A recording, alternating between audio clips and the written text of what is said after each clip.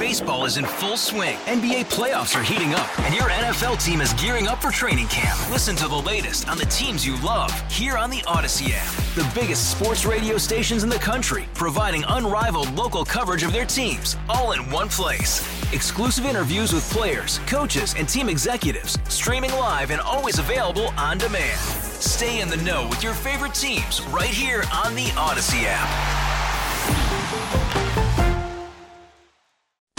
Welcome to KCBS In Depth, a discussion of one of the topics making news this week. This is KCBS In Depth. Thank you for joining us once again on KCBS In Depth. I'm Jane McMillan. With emotions running high after the racial hatred and violence on display in Charlottesville, Virginia last weekend, fears about 2 scheduled rallies by right-wing groups in the Bay Area next weekend have some government officials urging the permit of at least one of those events be rescinded. The largest event is a rally by the group Patriot Prayer. It's set for next Saturday in San Francisco's Crissy Field, which is actually the property not of San Francisco, but of the National Park Service. Congresswoman Nancy Pelosi and Senator Dianne Feinstein have asked the Park Service to review the permit in light of Charlottesville. And most recently, news that the armed group Oath Keepers is offering to provide security for Patriot Prayer, as Mayor Lee re-upping his call to the feds that event on their property be denied. But how would this square with the constitutional guarantee of free speech and lawful permitted assembly? In these unsettled times, it seems appropriate that every citizen have a very clear working knowledge of our rights and our responsibilities as set out by the First Amendment in the Constitution. For that, I am very happy to have back on the program a legal expert who helped us understand the Electoral College process following the presidential election of Donald Trump. Matthew Coles is a professor of constitutional law at UC Hastings College of the Law in San Francisco.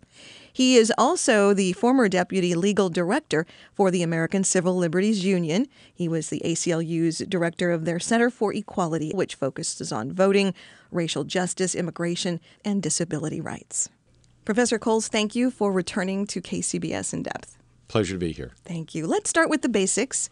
Free speech, hate speech. What is protected? Virtually any kind of speech is protected by the First Amendment. There are a couple of exceptions, threats, intimidation, obscenity, but basically all speech is protected by the First Amendment. Can you give an example of when you say threats, or you say, so we're watching rallies and we're seeing somebody yell at the other side, I'm going to kill you, I'm going to, we're going to wipe you off the face of the earth. I mean, there's rhetoric and then there are threats. It seems very cut and dried. All speech is protected. But then we get into these gray areas of what is incitement. Does something have to actually happen? Some injury? So what would be an example? Well, good. You know, there's a Supreme Court case that's a good example of the difference between hate speech, which I think is protected, and threats and intimidation, which are not. It comes from Virginia. It's 2 separate cross burnings. And in one instance, it's a Klan rally with a cross burning in an open field, but in an open field off the road. And near the same time, a couple of people burning a cross on their neighbor's lawn. And what the Supreme Court said was the first, burning a cross at a Klan rally, was protected speech. Burning a cross on a particular person's lawn was a threat, and a pretty clear threat, and you could be prosecuted for that. So, no, you don't actually have to wait for something violent to happen for something of expression to be, but you can't move simply against speech. What is considered hate speech? I think hate speech is you know, it's any kind of speech that expresses hatred, contempt for another group of people. But I think hate speech is protected by the First Amendment. It's threats or intimidation that are not protected by the First Amendment.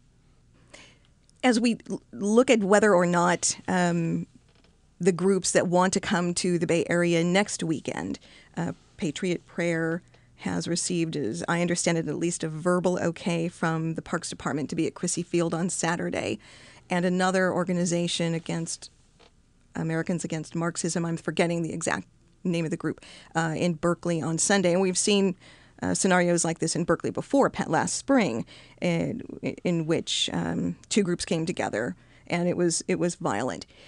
At what point is it okay or legal for a city, an entity of any kind, to deny a permit to assemble or to deny a permit to have a rally? Well, let me as a start say, violence or even other kinds of law breaking are not protected by the First Amendment, right? So people often think that civil disobedience is protected by the First Amendment. It's not. Civil disobedience isn't, and obviously violence against another human being is not protected by the First Amendment. The question becomes, I guess, when you think violence may result at an event, does that give you a basis to ban the speech? And the basic rule works like this. The duty of the government, the first duty of the government, is to try and make sure that neither the speaker nor the audience reacts with violence. And, there are lots of really basic things that jurisdictions that are experienced with dealing with violent speech on which people have violently different opinions are used to doing. You don't put the two groups together in one place. You don't let them protest together. And for the government to say, protesters and counter-protesters, you can't be in the same space. You have to be here in different spaces, sometimes even at different times. It's perfectly legitimate for the government to do that. It would have been perfectly legitimate for the government to have said in Virginia, you can come and engage in a free speech event, but you're not allowed to be armed. You're not allowed to bring clubs. You're not allowed to bring baseball bats or guns or knives or anything like that. I think that's a perfectly legitimate restriction. Of course, since it's Virginia and an open carry state, it might have been difficult to do that, or there might have been political reasons for not doing that. But it's perfectly legitimate for the government to take reasonable steps to make sure that violence doesn't result. And if you're truly in a situation, whether because of geography or because of numbers, where you can't prevent violence and it's clear that someone's trying to incite violence and that it's imminent, then you can stop the event from happening. You didn't need to wait until there's actual violence. If there's clear incitement toward violence and it appears to be imminent, you can intervene and stop the event. But it just seems to me in Virginia, the police were woefully unprepared and weren't taking very basic steps that one takes to prevent a demonstration, either because of the people engaged in it or the people who are reacting to it to engage in violence. I want to go back to what you mentioned about taking reasonable steps in terms of weapons and what laws trump what laws in local jurisdiction or state jurisdiction. But before we do that, certainly if it looks like violence is imminent, the government has the right to step in, as you said.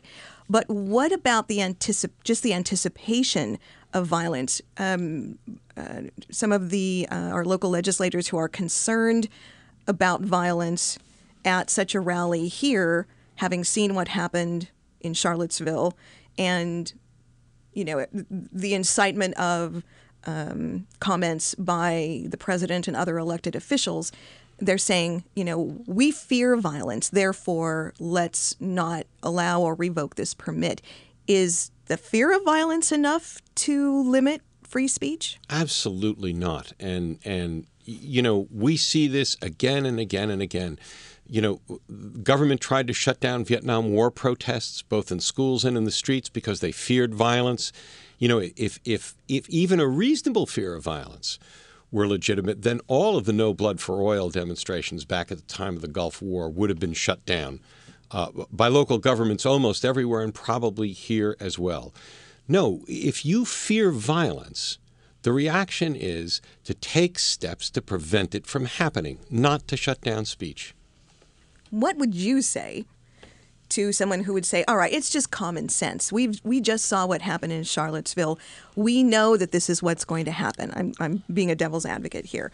It's just common sense that this is going to happen. Why should we go through the expense and the risk, the liability of even entertaining such a rally? So use your common sense and tell people, if you want to come to express yourself, baseball bats are not a means of expression. Shields with spikes on them are not a means of expression. Automatic weapons are not means of expression. You don't get to bring those with you to an expressive event.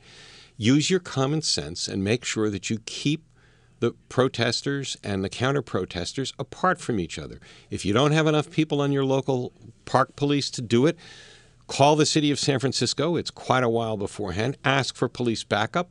If they don't have enough people, call the governor and ask for police backup, or in a pinch, the National Guard. In other words, the government's obligation absolutely is to prevent violence. It's absolutely to prevent people from being injured. But starting by moving against the message instead of taking reasonably sensible, well-calculated steps is the wrong way to do it. And if we give the government the power to do that, it's today's neo-Nazis, it's tomorrow's protesters against a war.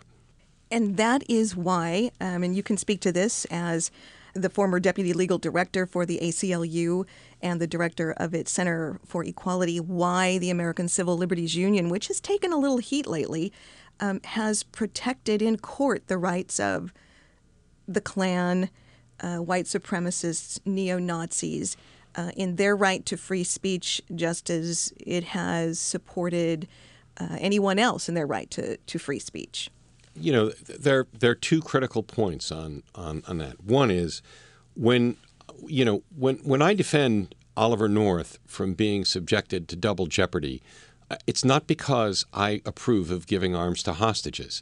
When I defend the Church of Santa Mauritius and its ability to meet in a grammar school on Long Island, it's not because I'm a fundamentalist Christian, which I'm not.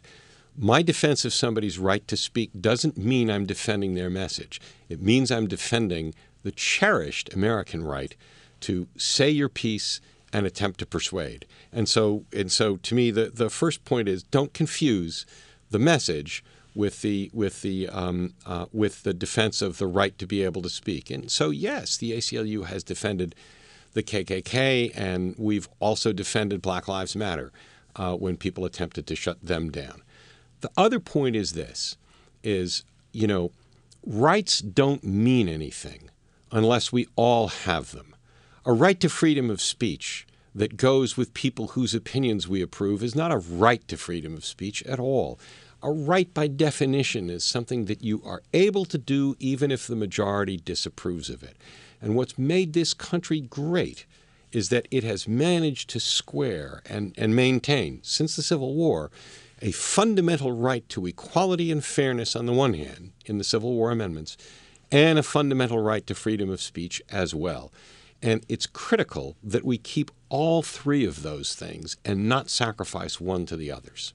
If you're just joining us, following Charlottesville and in anticipation of rallies by the right here in the Bay Area next weekend, we are talking about the right of free speech and free assembly, what is protected by the First Amendment and what is not.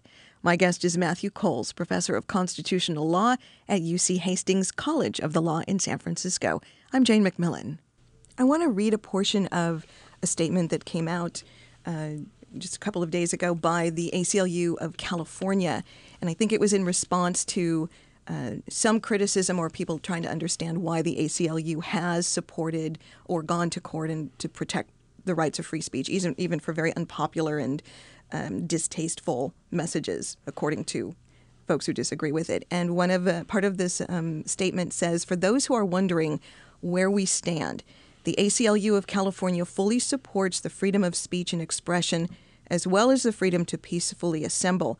We review each request for help on a case-by-case basis, but take the clear position that the First Amendment does not protect people who incite or engage in violence. If white supremacists march into our towns armed to the teeth and with the intent to harm people, they are not engaging in activity protected by the United States Constitution. With the intent. That's that tricky part that you were talking about, that we can't try to stop something from happening because we're fearful of it, but that intent part has to be clear and present. Am I reading this correctly? Well, I think let's step back to two things. If you come into town armed with the intent to do somebody harm, It's true that's not First Amendment activity, right? That's just being here, ready to make trouble. That's not protected by the First Amendment. It's also, at this point, as far as I know, not a crime. And we haven't reached Minority Report yet. We're not at a state which somebody can be arrested for what we think they intend to do at some point in the future. When somebody engages in violent behavior, absolutely that is a crime, and it's not protected by the First Amendment, and the state absolutely can move against it. And as I said, you don't have to wait until somebody becomes violent. Someone who incites violence, the state can move against a speaker who incites violence. And, the classic example from the Berkeley Free Speech Movement, Take the Park, right? When going into the park was trespassing, was illegal. So, okay, that's speech that incites imminent lawless activity. You can stop a speaker from doing that. But what you can't do is stop because you think what somebody is going to do is likely to result in violent activity. What you have to do first is attempt to prevent the violent activity. And again, to the critics, I would say, it is far from clear to me that the state of Virginia took the kind of steps that one would take to prevent violent activity from breaking out. Now, you can say in defense of the state, they had no idea this was going to turn into what it turned into. On the other hand, you can look at that demonstration the night before, which was not a permitted demonstration, that took place at the University of Virginia, and I think I would have been on the phone to the governor's office saying, we need a state militia here, but not a state militia to arrest the demonstrators or the counter-protesters, a state militia to prevent the violence from happening. And I think, as a reasonable permit condition, to tell people they can't bring guns and bats.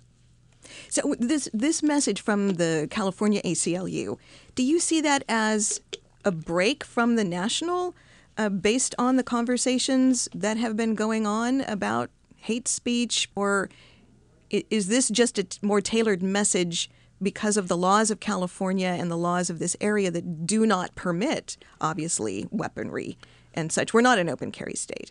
Right. No, I think that this is a classic statement. The First Amendment protects whatever message you want to convey, no matter how loathsome, repugnant, or repulsive we may think the message is.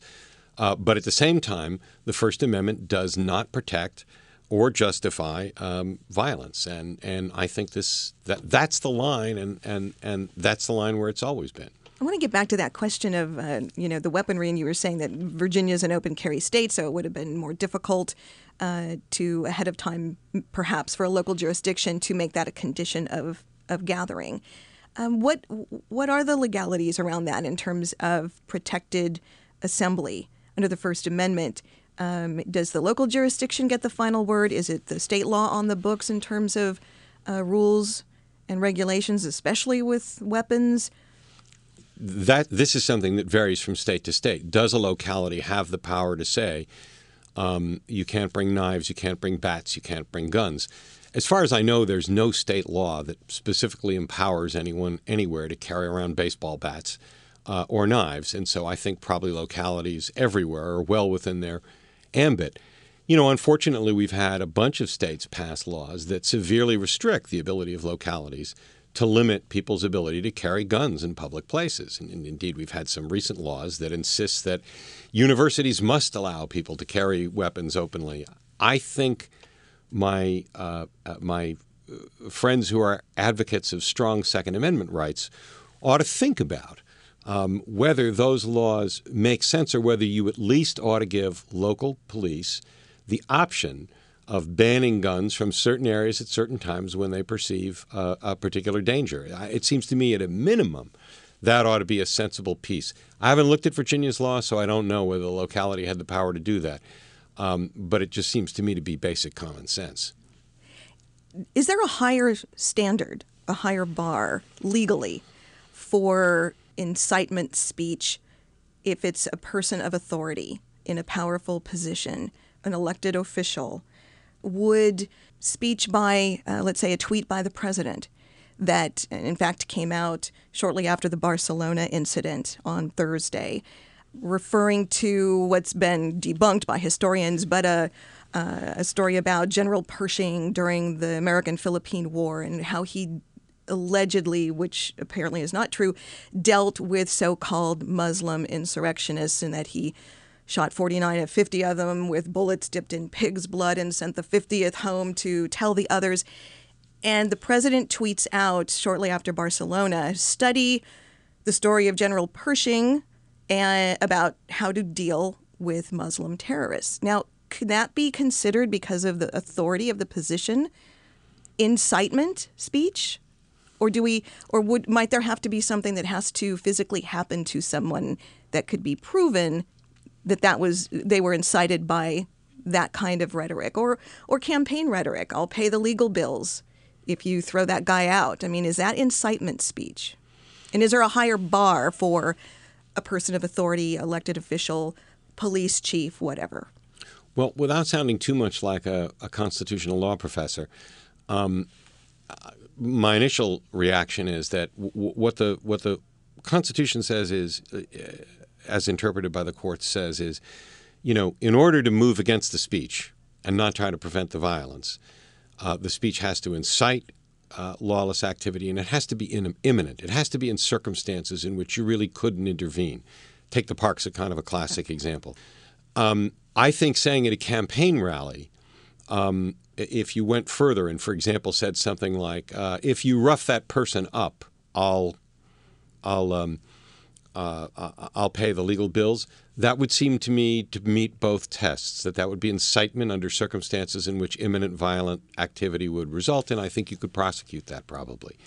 A tweet afterwards like this, I'm not so sure. It might rise to the level of incitement. I don't know that it would be under circumstances in which it would be impossible to step in and say, no, wait a minute. This is crazy. We're a society that's committed to a rule of law. You don't line people up and shoot them. We have a system where we deal with people who we think are lawbreakers, but we don't line people up because of who they are and shoot them. There are other societies, we could name them, that have done that still do that. We stand against it. So it's the imminent threat both. Of, okay. It's both. I have to be inciting lawless activity, and it has to be in circumstances in which it's imminent. But this comes back to the basic proposition, which is the government's first reaction should be to prevent the violence. If someone tries to incite it in circumstances where it's not possible to intervene, then you can shut the speaker down.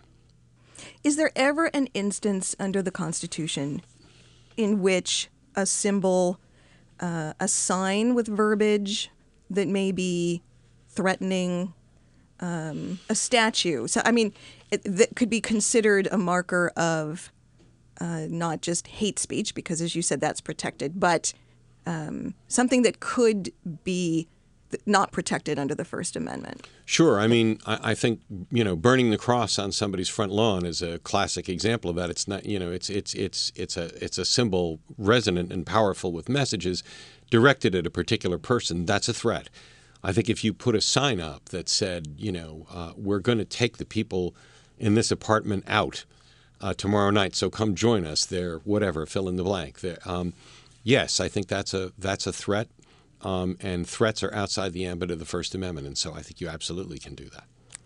As we wind down the time, unfortunately, and we're wondering about these rallies possibly next weekend here in the Bay Area, what are your rules of thumb for citizens who want to go out and exercise their right of free speech and assembly, and maybe in support, joining in with these rallies, but for those, I think those folks might know what their options are already, because these are organized events. But what about the people who want to go out and stand against it? What can they do, and what should they not do? What will be protected and what will not be, their behavior?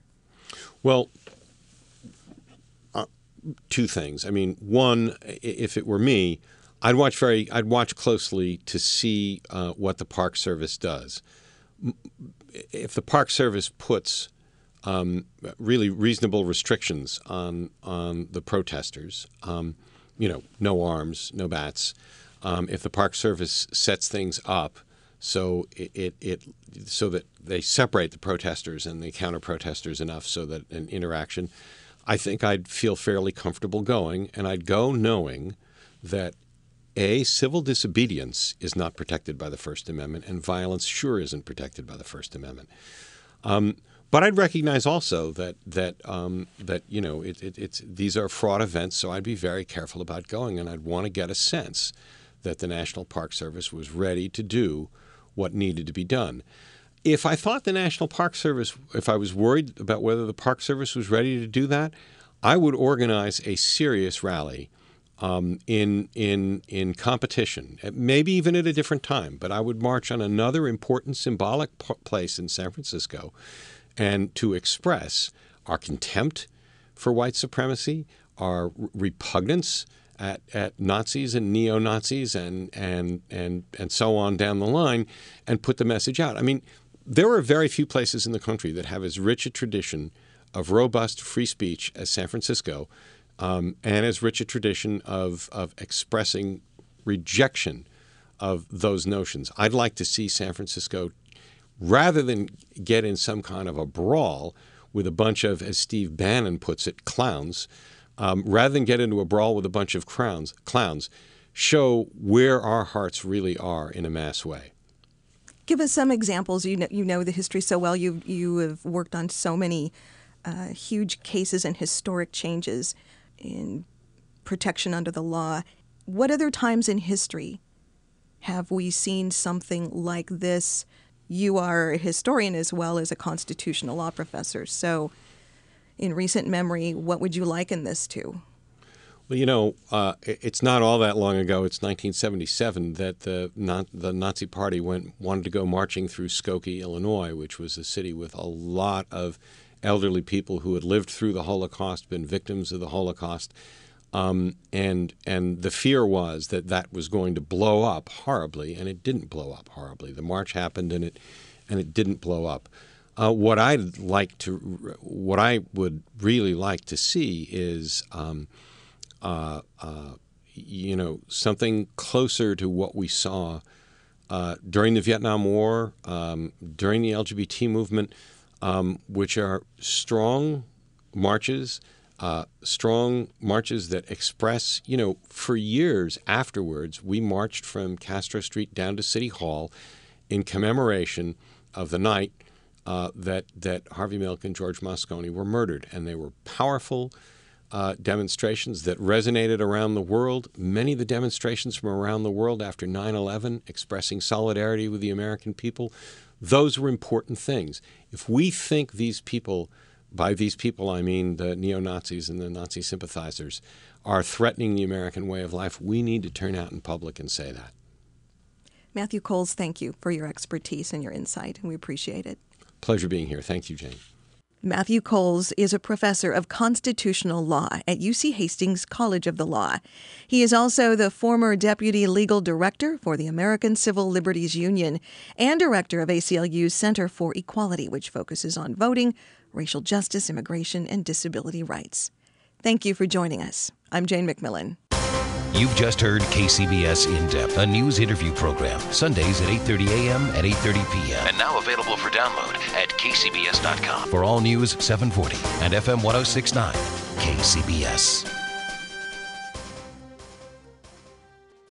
Baseball is in full swing. NBA playoffs are heating up, and your NFL team is gearing up for training camp. Listen to the latest on the teams you love here on the Odyssey app. The biggest sports radio stations in the country, providing unrivaled local coverage of their teams, all in one place.